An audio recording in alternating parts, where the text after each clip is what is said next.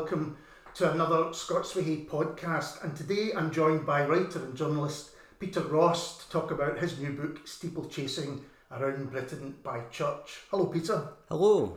Good to see you. And you. Thanks very much for having me. It feels like a lovely tradition to come here and talk about a book every few years once I have one out. Yeah, absolutely. That's the way I look upon it, definitely. And before we talk about the book, can you give us a brief reading from it? Yes, I'll read you right from the very start of the book. So this is the beginning of the book and the beginning of a chapter called Darkness. It was the hour of the owl, the hour of the men who wear the cowl, and the church was in deep winter dark. A monk ghosted in, a white shape in the blackness, a shape that took on greater definition as he lit the tall candles on the altar. His hood was up, his face shadowed, but his quick, precise movement suggested that this was the young novice, Brother Edmund. Bells rang out with an urgent clang, which meant that two other monks, out of sight in the north transept, were pulling long ropes that disappeared up into the tower, calling their brethren to praise. It was 6 a.m. on the 8th of December 2020, the feast of the Immaculate Conception, the day of the first COVID vaccination, a moment, it seemed, of answered prayers. Ploskerdon Abbey, in the northeast of Scotland, is a rare survivor, one of very few medieval monasteries in Britain still used for their original purpose. It is home to 18 monks. The youngest are in their early 20s, but most are a good bit older, the eldest being in his 80s. They are Benedictines. They wear white robes. They are obedient, chaste, and poor. It is likely that most will see out their lives here and be buried in the Abbey cemetery. The grave markers, simple wooden crosses, wear so thick a pelt of lichen that the intrigued visitor must trace with a finger the furred letters in order to make out this carved epitaph. After life's fit fever, he slept well. If life is a fever, Ploskerdon is immune, its natural resistance built up over centuries of isolation. There is a rare stillness here, a sense of physical separation and temporal slippage. The nearest town, Elgin, is 6 miles and several centuries away. The abbey is at the foot of steep fields, with a palisade of firs at the top. Hill and woods are a looming wall, keeping the monks in, the world out. Lockdown has long been a way of life here. I had arrived the day before, driving for 4 hours from my home in Glasgow. Freezing fog, ice on the moors, snow on the peaks, a last bend in the road, and there, suddenly, was the great ancient building. "Welcome," Father Giles had said on answering the door, "to this distant and uncivilised place." Thanks very much for that. Before we get into more talking about the book, why did you decide that that was the place you wanted to start the book? Well, initially, actually, it wasn't. One of the features of working on this book is that I wrote it during the COVID pandemic. Really, I started writing the book in something like May 2020. So all of the kind of planning and logistics happened at a time when we couldn't really travel around or meet people very easily, if at all. So my initial ideas of where to begin the book were quite different. I had to change them a couple of times. Right. And I really settled on Ploskerdon because I had intended to go there and write a chapter about music within churches. And of course, Ploskerdon is famous for its Gregorian chant. So I had intended to include Ploskerdon in the book, but not start it there. But in the end, because a couple of things fell through, I decided to begin in Ploskerdon. And actually, it turns out it's the perfect place to start. Because when I went there, I had no idea that it was going to be the day of the first COVID vaccination being given in Britain. And so that was a tremendous bit of serendipity, I think. Tremendous bit of good fortune, and a feeling really that it was meant to be, because it really allowed me to begin with this idea of moving from a period of darkness towards, hopefully, a period of light. And it brings in all sorts of things like faith and belief, and in the modern day, what that means. So when you're describing steeplechasing to people, how do you do it? What do you say it's about, rather than just churches? Yeah, I think I quite often define it in some ways by what it's not. It's not a history book. It's not an architecture book. It's not a guidebook, although it does have elements of all those things. I mean, a travel book with bells on is how we've come to be describing it. But really, it's a celebration of churches. It's a celebration of these places in terms of the relationship, which is something that I'm fascinated by in all of my work. The relationship between people and place, and the way that one shapes the other. A celebration of churches for their beauty, of course, and often the things that are contained within them. I do think of churches as being essentially like a hoard of jewels that have been scattered across the island. You can walk into a church in the middle of the countryside and come across some treasure that would be a star site of the British Museum, but it would be kept behind glass and protected. But it's actually just in this little weird church in the middle of nowhere, and you can walk in for free and have a poke about at it if you so wish. So that's obviously a strength of churches, but also a vulnerability, because they're open to vandalism and so forth. But yeah, that's how I describe the book. It's really a celebration of churches, but it's not just about their history and their appearance. It's very much about their life. And it's about now. It's a book about the present as much as it is about the deep past. Yeah, because we often think about churches as something from the past, although they're still standing. But this book looks at how they are today, good and bad, or positive and negative. So why did you want to write it? I think I wanted to write it for a couple of reasons. And first of all, it suggested itself very strongly while I was working upon my previous book, Tomb with a View, which was about graveyards and cemeteries and burial grounds more generally. In the course of working on that book, I went to King's Lynn to interview Dr. Julian Litton, who's an expert on funeral customs. And while I was in King's Lynn, someone I know said to me, "Oh, if you're in King's Lynn, you should definitely take a little trip into the countryside to the village of Stobardolph, where you'll see something you really need to see, which is the wax effigy of Sarah Hare, a sort of member of the local nobility who died in the 18th century and who had herself in her will. She asked that she should be her body should be, her likeness should be made in wax and set up above her grave. And it's this incredible sort of fairy tale looking, Miss Havisham looking, Don't Look Now looking thing that really is wonderful and horrible and eerie and strange.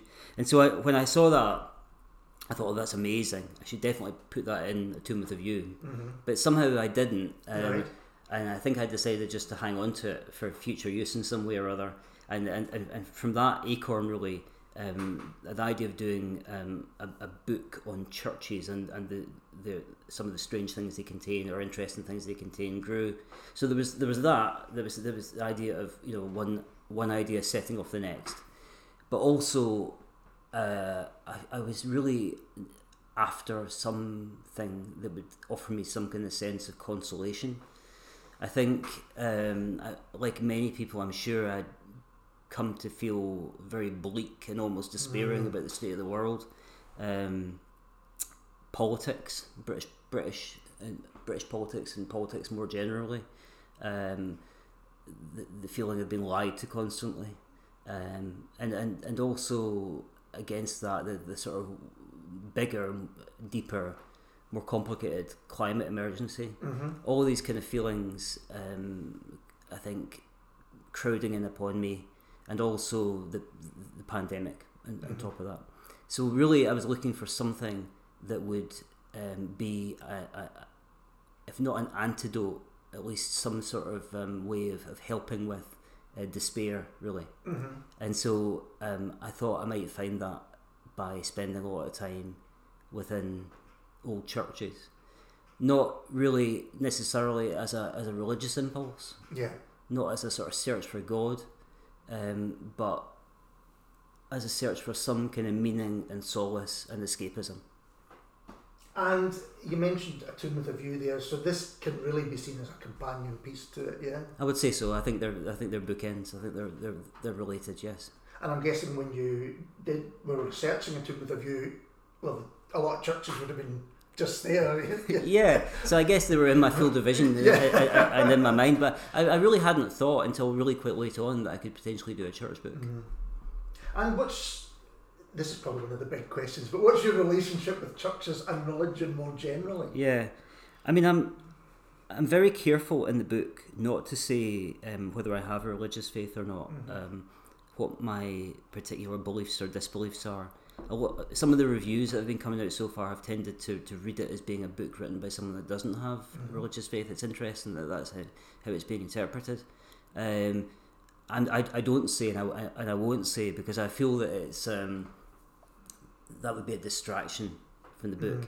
I want it to be a book that can be read and enjoyed and mean something to anyone, whether they have a Christian faith or some other faith or no faith at all. So I don't want my own personal beliefs or disbeliefs to get in the way of that or to colour it in any way. But to talk about my own background, I mean, I was born in Stirling and spent the first part of my life there, and was baptised in Viewfield Parish Church on Irvine Place in Stirling, which is the steep hill on which we stayed. And I went to Sunday school after that, and for some reason wearing a kilt. I'm not quite sure why that happened. It wasn't really a personal choice, but for some reason I did wear a kilt to Sunday school. And I was definitely interested in the Bible stories that you would learn at that time, and throughout my childhood I was attracted to the melodies of hymns and so forth, and the names of the books of the Bible, the kind of rhythm of that, Genesis, Exodus, Leviticus, that kind of commuter train rhythm. But we weren't a family in which religion was important. We weren't really a church-going family. It was that classic sort of Church of Scotland is your default position, but it doesn't really mean anything to you. I guess fewer and fewer people are baptised now, but back then it was a bit more common. It would happen, so it hasn't been a huge feature of my life. But I think as I've got older, I've certainly been drawn more to churches as spaces. I can say that much. Yeah, it's really interesting because when you say people had kind of assumptions about it, then I started thinking, was I making assumptions about reading it? But actually, our experience is so close, even down to kilts. Really? Me and my brother were dressed in kilts with my mum and dad when we started going as kids. To Sunday school? To Sunday school, to church, and then Sunday school was after it. It's not funny. I know, it must have been in there. and myself went as a kid, a Church of Scotland, and even when I was in the Boys Brigade, won prizes for my Bible knowledge and all that kind of stuff. But pretty quickly went, this isn't for me. And I think it's interesting that I drove past the old church in Cambuslang quite recently, and it had lots of Ukrainian flags outside, and it's clearly being used for something other than the church it once was. And when we're sitting in Strathbungo, there's so many incredible churches in this area that, again, a lot of them, some of them still are churches, but they're used for so many different things. I'm kind of getting away from that, but it's interesting to hear that there are certain assumptions, and I probably did make assumptions, but it was because when you were talking about, again, being baptised, which again, I don't know how many people are these days, and it being kind of such a big deal, and it's really imprinted strongly, the memories of that, the people, we all sat in the same place every week, that was like, well, that's where our family sat, and you could see that's where such and such. And so I guess what I'm getting to is the changes. You're going in there, and a lot of these places will not be as we've experienced them. In terms of they're not being used by as many people or as used Yes, as widely. yeah, absolutely. I mean, another aspect of my work, I think, that has manifested itself over the books that I've written is an interest in in things that are fading away. You know, I've definitely got a sort of instinct for the elegiac.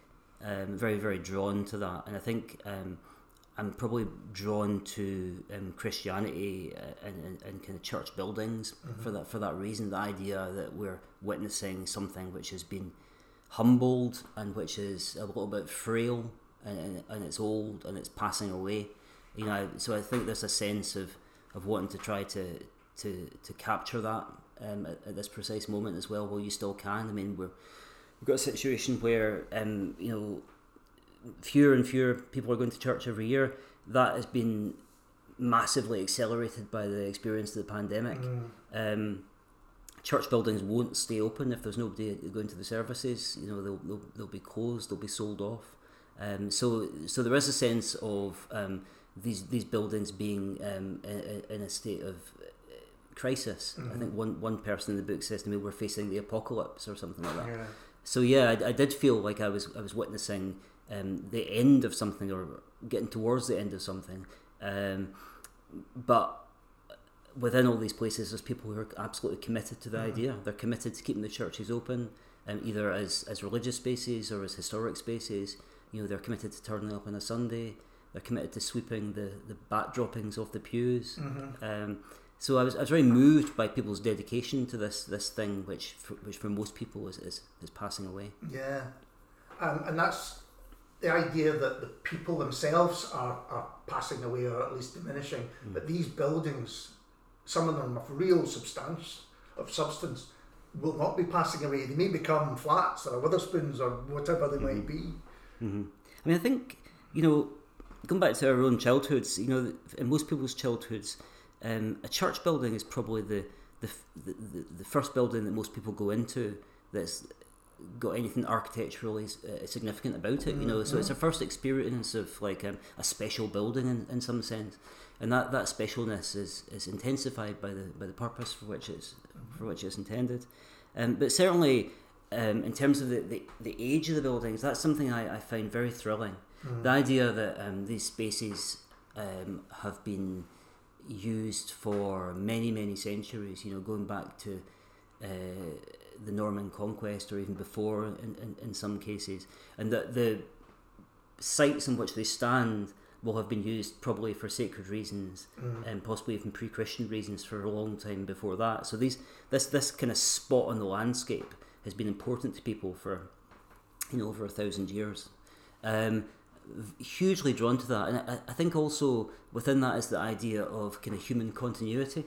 So the idea that people have been coming here not really that different from you or I, feeling a lot of the same things. You know, they've come to these buildings to praise God, but they've also come to declare their love for another human being. They've come to baptize their child in the hope that it will have a long and good life. You know, they've come in moments of sorrow and grief and despair, and they've come looking for hope.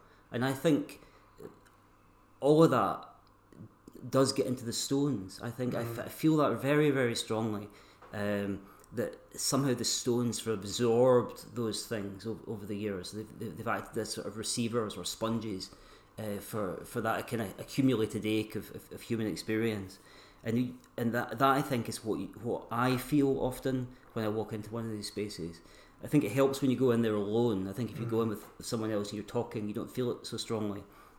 But if you go in with by yourself, I think you can really sense that, and you can see on the walls very often boards that list like the priests that have sort of served over the centuries, so you can identify the years of the Black Death, the years of the English Civil War, or, you know, in Scotland, other things like that, and you sort of have a feeling that, you know, people have gone through some of the same stuff that we've gone through. You know, they've gone through pandemics.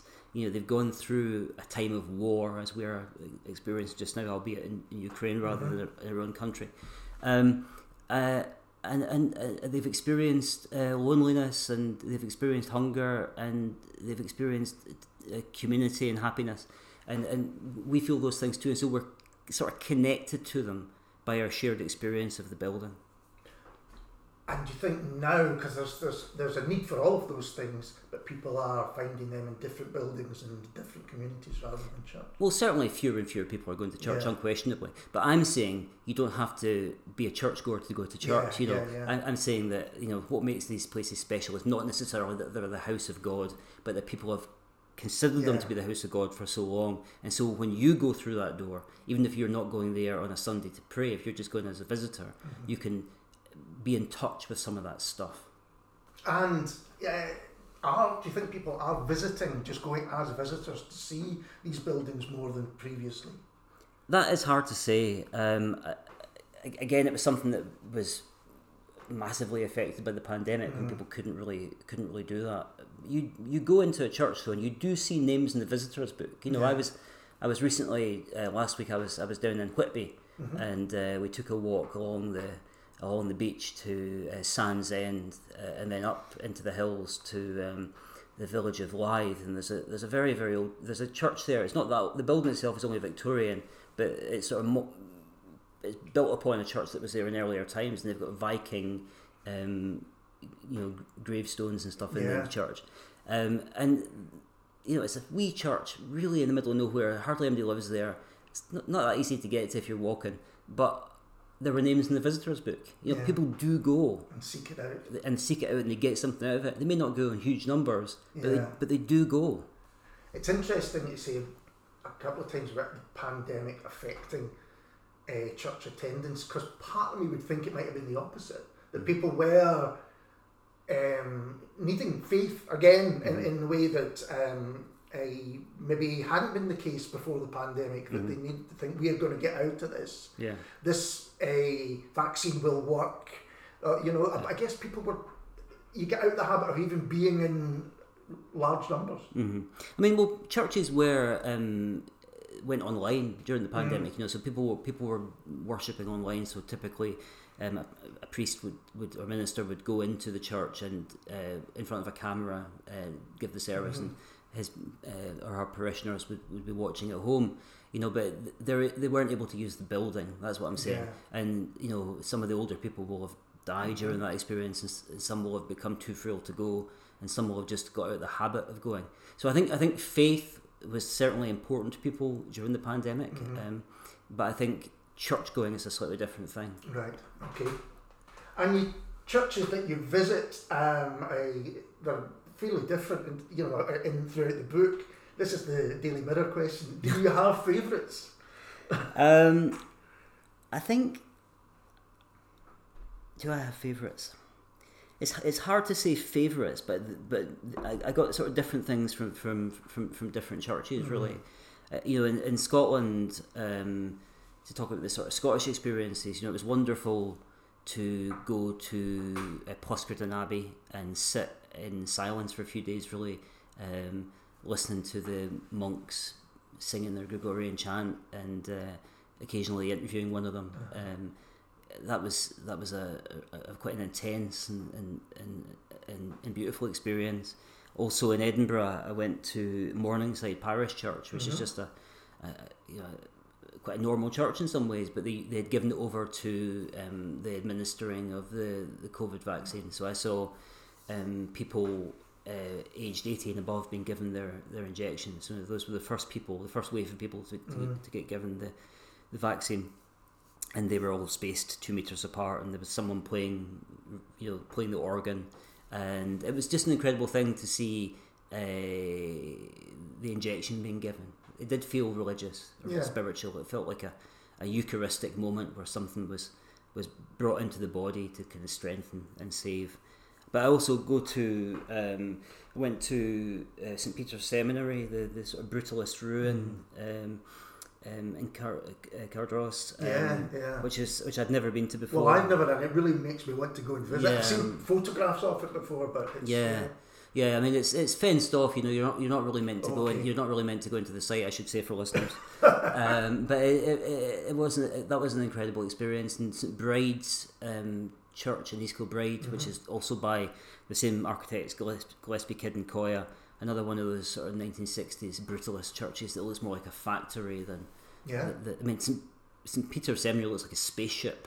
And now it's the ruin of a spaceship, Yeah. and it looks like something from Prometheus or something. Uh-huh. But St Bride's is still up and running, and it's really worth a visit. So I like them all. You know, I like everything from the little country churches in the middle of the English shires to the great cathedrals. Mm-hmm. It was an incredible thing to visit Durham Cathedral. Yeah. I went there to visit the shrine of St Cuthbert, who the fact that he's buried there is the reason that Durham Cathedral exists. And before the Reformation, it would have been a shrine of tremendous splendour, covered in gold and jewels. But now for a long time, since Henry VIII, it's been a marble slab on the floor. But I went there having earlier in the day been at the Angel of the North, and what I didn't know when I visited the Angel of the North was that it itself has become a kind of shrine. Right. So people have at the foot of the slope below the Angel, there's a sort of line of trees screening it partly from the motorway, and people have strung sort of tinsel and they've left baubles and little messages and things in those trees, remembering people they've loved that they've lost. And the impulse is the same, I think. Obviously St Cuthbert is an important saint of the church and he's a hugely important religious and cultural figure, but the impulse is the same. People, even if they don't have a formal religious faith, are still looking for something bigger than and beyond human to watch over them, watch over those that have gone. So I was moved by the sort of the closeness of those two things, even though they're separated by centuries and by very different scales.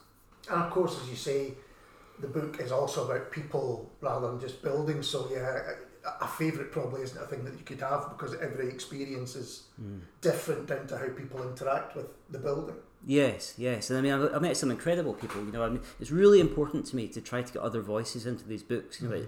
I really do not want I don't like books, in particular travel books, that are just like some guy wandering around being wry about things.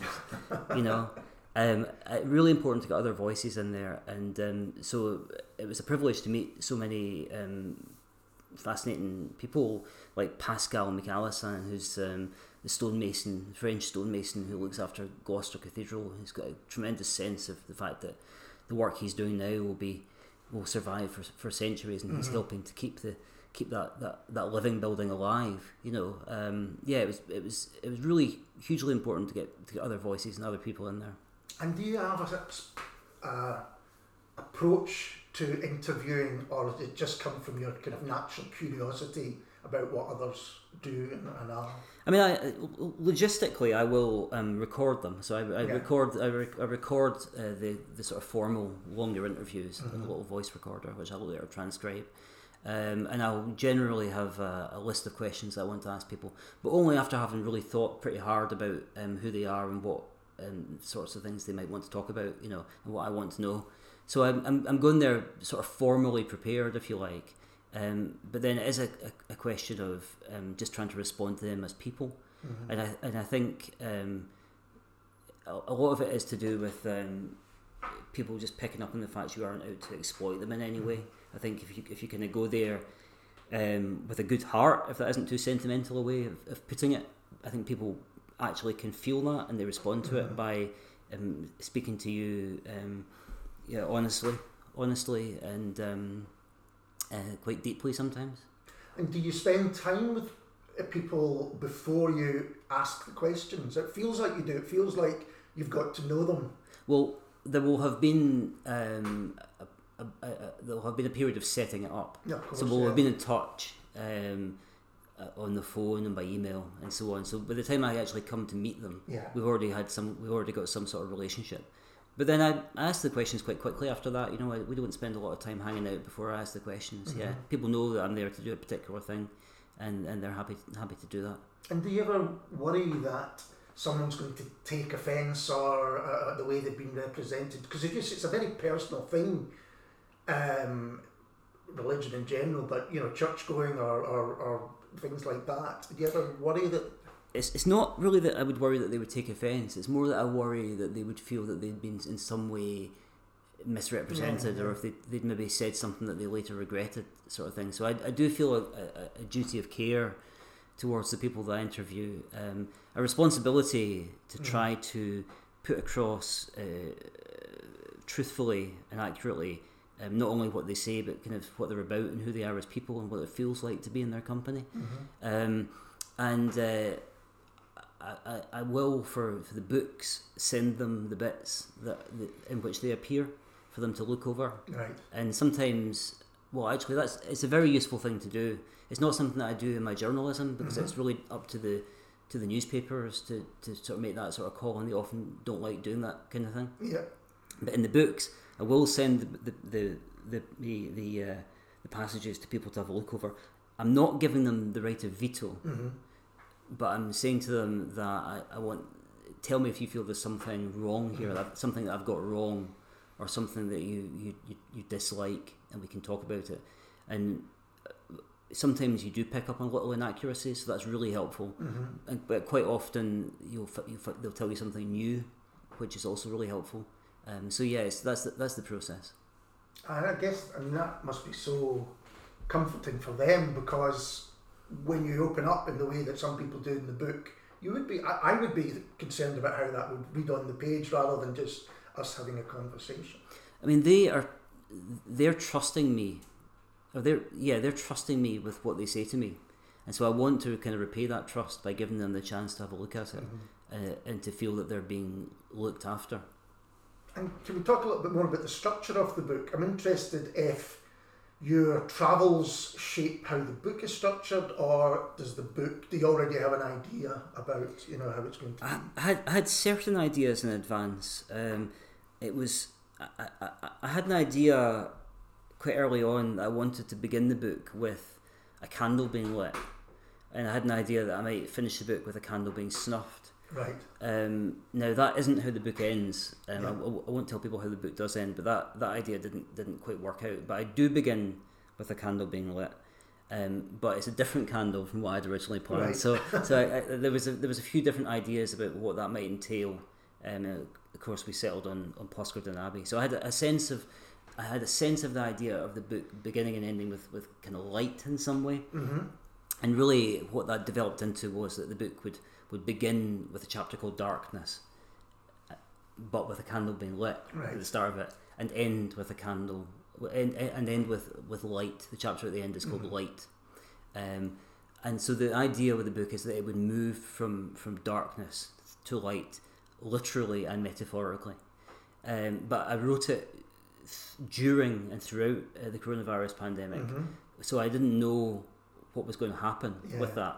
So my hope had been that I would be able to end on a tremendously optimistic note.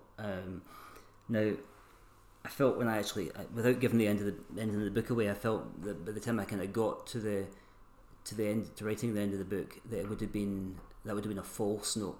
That would have been the wrong thing to do. So I sort of slightly temper that a little bit. But beyond, so I had an idea of how to begin it and how to end it. But beyond that, structurally, I also had a sense that I wanted to try to cover a fair bit of the country, not all of it. I mean, it's 400 pages long, as it can't be comprehensive. I had an idea that I wanted to kind of cover quite a lot of the country within it, and different aspects of churches. So to do with like stone, or the idea that they might be at risk is sort of covered in a chapter called Dust. And then within the chapters themselves, they generally fall into 3 different sections. So I might cover 3 different churches or 3 different places within the same broad theme. So that's really how I've done it. The structure is quite complicated, I think. Yeah. But it's kind of linked by references to particular writers and things like T.S. Eliot keeps coming up, Yeah. and John Donne pops up a few times, and Virginia Woolf. So there's certain things that link it, and I hope it feels like a thematic whole. But yeah, the structure was complex. It really does read as a whole, but and you never are pulled short by thinking, oh, this has been done before, or this is thing. As you say, the chapters are themed, at least by the names of them. The chapter "When" is an interesting one. Yeah. Because it feels to me that it's as much about London and the Thames in particular. Is that fair to say? Yeah, I mean the chapter, London is covered a few times within the book. I write a chapter, the third chapter in the book is called Fire, and it's about St Paul's Cathedral, and it looks particularly at the Great Fire of London, the threat of destruction by fire during the Second World War, and also its sort of present meaning as a sort of protective force on the sort of London and the London skyline and within the English consciousness, I think. And then there's a chapter called Cats, which is to do with the cat Dorcas Magnificat that lived within Southwark Cathedral in London. But then there is a chapter towards the end called When, which is about which is the one you ask about, and it's about London, many London churches and religious moments, and it's an interesting chapter because it's the only one in the book that's written in the present tense. The whole of the book is generally written in the past tense, because I've come to feel most comfortable writing in that tense. It's my sort of default way of writing. But I wanted to write "when" in the present tense because I have a feeling about London in particular that past and present are going on all at once. Everything in history is happening all at the same time in London. It feels to me as a city that constantly renews itself.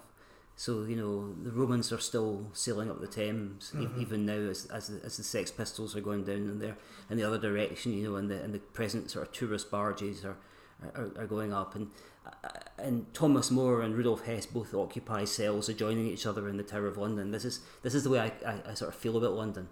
That it's a perpetual presence. I wrote that in the present tense, and I just find the city completely fascinating. And it's only really in recent years that I've come to see it through the prism of the churches. So as I kind of walk around within London, I now can tell one church from the other, and sort of see it. I'm looking sort of spirewards rather than skywards or down down at the map. That's how I kind of see London now through the prism of the churches. And that idea of the city having the memory and the memory always present is a really interesting one. And as an aside, I'd totally forgotten about the pearly kings and queens. As a thing? As a thing. I didn't know that was still a thing, but of course it will be. Yeah, I think they just had a big moment during the coronation there. I think they had to do with that. But yeah, it was wonderful to meet them. They have the Pearly Kings and Queens. There's a few different Pearly Kings and Queens organisations that are sort of rival organisations, and they have harvest festivals in both St Martin in the Fields and St Mary Le Bow, and it was the St Mary Le Bow Harvest Festival that I attended, and also went up to the bell tower to write a bit about the famous Bow Bells, which Dick Whittington knew all about. That's the structure of that chapter in particular. I thought this feels like it could have been longer, or a book in itself. That kind of feeling. I wanted it to feel like a drift. That's absolutely. A drift through London, through the seasons and through the centuries, really. You never thought about doing that with other cities that you admire? It would be. I think it would be really an interesting read. Yeah, I guess so. But I just feel it so strongly in London. Right, okay. I've just always felt that. Ever since I started going to the city. And you mentioned in the book how churches engage the senses. Could you expand a bit on that? Well, I think it's not just the site. I think the site is the first thing.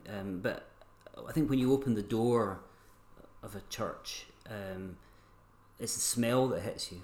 That smell of damp and dust with the kind of like slight air of mouse dropping and bat dropping in there somewhere. I haven't been in a church for a long time.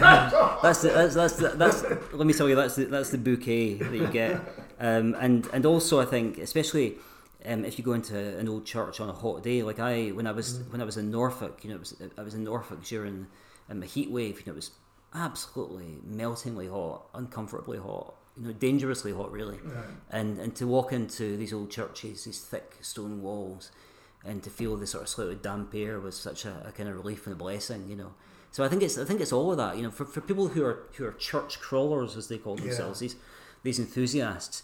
Their experience of churches is not just academic. They're not just interested in comparing, one bench end with another. Mm-hmm. It's sensory. This is a pleasure. It's a delight, and part of it is the smell, the feel of the building, the noises of the bells or the rain on the roof. All those things. It's a sensory pleasure, I think, a church. Yeah, get a touch of the stone, and that's something I really remember from youth. Or putting your hand on a bench end that thousands of hands have touched over the centuries. You're touching the past literally.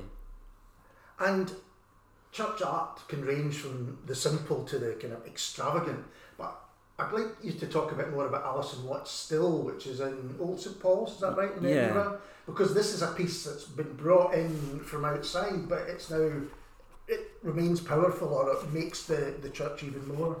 Yeah, so Alison Watt, the great Scottish painter, painted her work still specifically for that space, right. for Old St Paul's in Edinburgh. The idea was that it would be displayed there during one Edinburgh festival, but the people liked it so much that they decided to keep it. It's in a side chapel of the church. Mm-hmm. Old St Paul's, for people that don't know, is the church sort of below North Bridge. Yeah, which I had no idea was there, and I was in Edinburgh recently and went specifically to look at it. Oh, what did you think? Oh, I didn't go inside just to find out where the church is. I will do that in the future. But I love Alison Watts' work anyway. Yeah, so it's I think it's a melancholy church. Right. That's my own feeling about it, and I hope I don't offend the people that attend there by saying that. I feel a sadness in that space.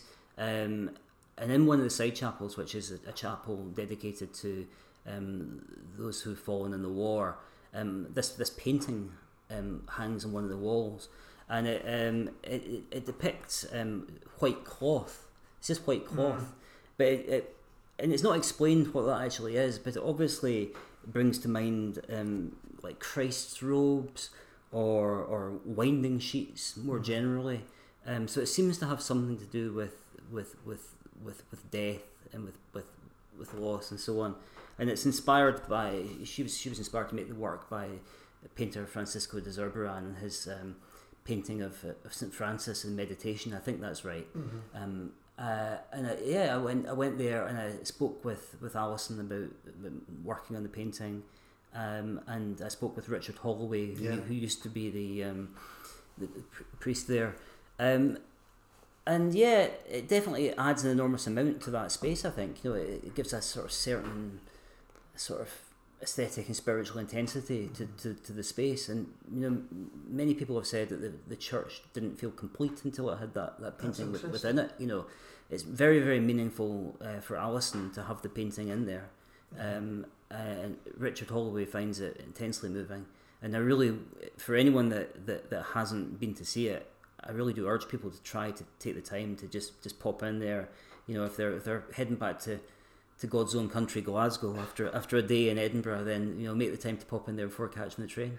It struck me talking about it now that I did go to see the church, and I was going on to another event, but I thought, I've not got time to go and do that now. But I wonder if there's part of me, because I haven't been in a church for a long time, that crossing the door and going into that kind of space, there's some discomfort perhaps for me. Well, what is that? I don't know. I guess it's probably lack of faith and losing my religion, for want of a better term. That this isn't, but being young and it being such a big thing and sacred and with such meaning, that I think, well, I don't belong in there anymore. I don't know, just something that it's I've interesting. thought about now. I mean, I think that's probably quite a common experience, that people feel that there's some slightly taboo about stepping over the threshold into a church, or they're not welcome. But I would try to encourage people to try and get past that feeling and go in there and just try it. I mean, that painting. Nothing bad's going to happen. No. I'm sure you're not going. Thunderbolt from. I'm sure you're not going to be struck down. Yeah. I'm sure the painting won't fall from the wall onto you, but you should definitely try to go in there and see it. Yeah, I think I definitely will, because it's a great chapter, and as I say, I love Alison's What's Worked Enemy. So what conclusions, if any, did you reach when you finished the book? I don't know about any kind of ringing, thunderous drum roll conclusions, really. I felt, having made the journey around Britain by church, I did feel consoled by it. I felt that came from not the promise of a better world to come, but really the experience of being around a lot of good-hearted and strong-hearted people who care about these spaces. You know, whether they have a religious faith or not. You know, they see the importance in these buildings, and they want to make sure that they stay open for either for public worship or for visitors or for both. So I found it was personally pretty helpful to me to make this journey. You know, it's not. I wasn't trying to find optimism. I wasn't trying to find a feeling of optimism. I was trying to find a feeling of hope, really. I read Nick Cave's book, Faith, Hope and Carnage, recently, and I think he says that hope is optimism with a broken heart, and I think that's quite a good way of looking at it. I think that's probably got some resonance with this book too. You know, so I think I found it a feeling of solace in the churches that I visited and the people that I met along the way, and I hope that people that read the book will feel something of that too. That's a really interesting phrase, because there is hope throughout the book, but there is melancholy as well. You know, and I think that's probably unavoidable when you're writing about such spaces. Is that how you felt? Yeah, I think because it's in them, but it's also in me. Yeah. But I think the mood of the book does lighten as it goes on. As I said, I had this idea that it would move from darkness to light, and I think it does. Yeah. You can tell me, but I think it lifts and lightens, and there's more jokes as it goes along. You know, it's never going to reach a point of euphoria and giddiness, but I think that it does move towards a feeling of resilience and despair avoided. And is that a result of you becoming more contemplative through writing this book as it was moving forward? Well, I wrote it as I went along, so I didn't do the journey and then sit down and write it. So it was more the experience of being in the places, itself, rather than the writing. And what? I guess you've maybe answered this, but do you have a thought about what the future is for these buildings, having visited them? You know, there are people, as you say, that are still very passionate about keeping them open, but you know, 10, 20, 50 years down the line, that might be different. Oh yeah, I mean, 50 you'll be lucky, I think. I mean, these places are in crisis. You know, there is a problem with funding. I mean, these buildings are the upkeep of these buildings is paid for by the people that worship in them. You know, they're not funded by governments, and they're not funded by the church as an institution. You know, they're funded by their parishioners. And so with fewer and fewer parishioners, older and older parishioners, you are facing a situation where a lot of them are going to close down unless some way is found of keeping them open. You know, so the future is not particularly bright for Britain's churches, I don't think, but they are massively important as repositories of cultural memory and as wonderful spaces to go into now. And so I think we do need to find a way to preserve at least those which are significant in some way, which is a lot of them. Yeah, absolutely. And you said at the beginning that one of the reasons for writing this book was because the future seemed so bleak. Has it helped you have more hope for the future and you know, moving forward? I think it. I don't feel massively optimistic, but I feel broken-heartedly hopeful. Yeah. And before we wrap up, is there anything else you're working on that you can tell us about, or is it all about steeplechasing at the moment? I've got a couple of other ideas. I've got an idea for another non-fiction book. I've got an idea for a novel, but neither of those things are particularly well developed. Right. I need some space and time to think about it, give it some serious thought, and work out what I want to do next. I mean, I do feel like if I never did write another book, then I'm content with this book. This book is, in my opinion, my best book. Mm-hmm. I don't know if I can write a better book than this. So if people said that was it, that's your lot, I would accept it.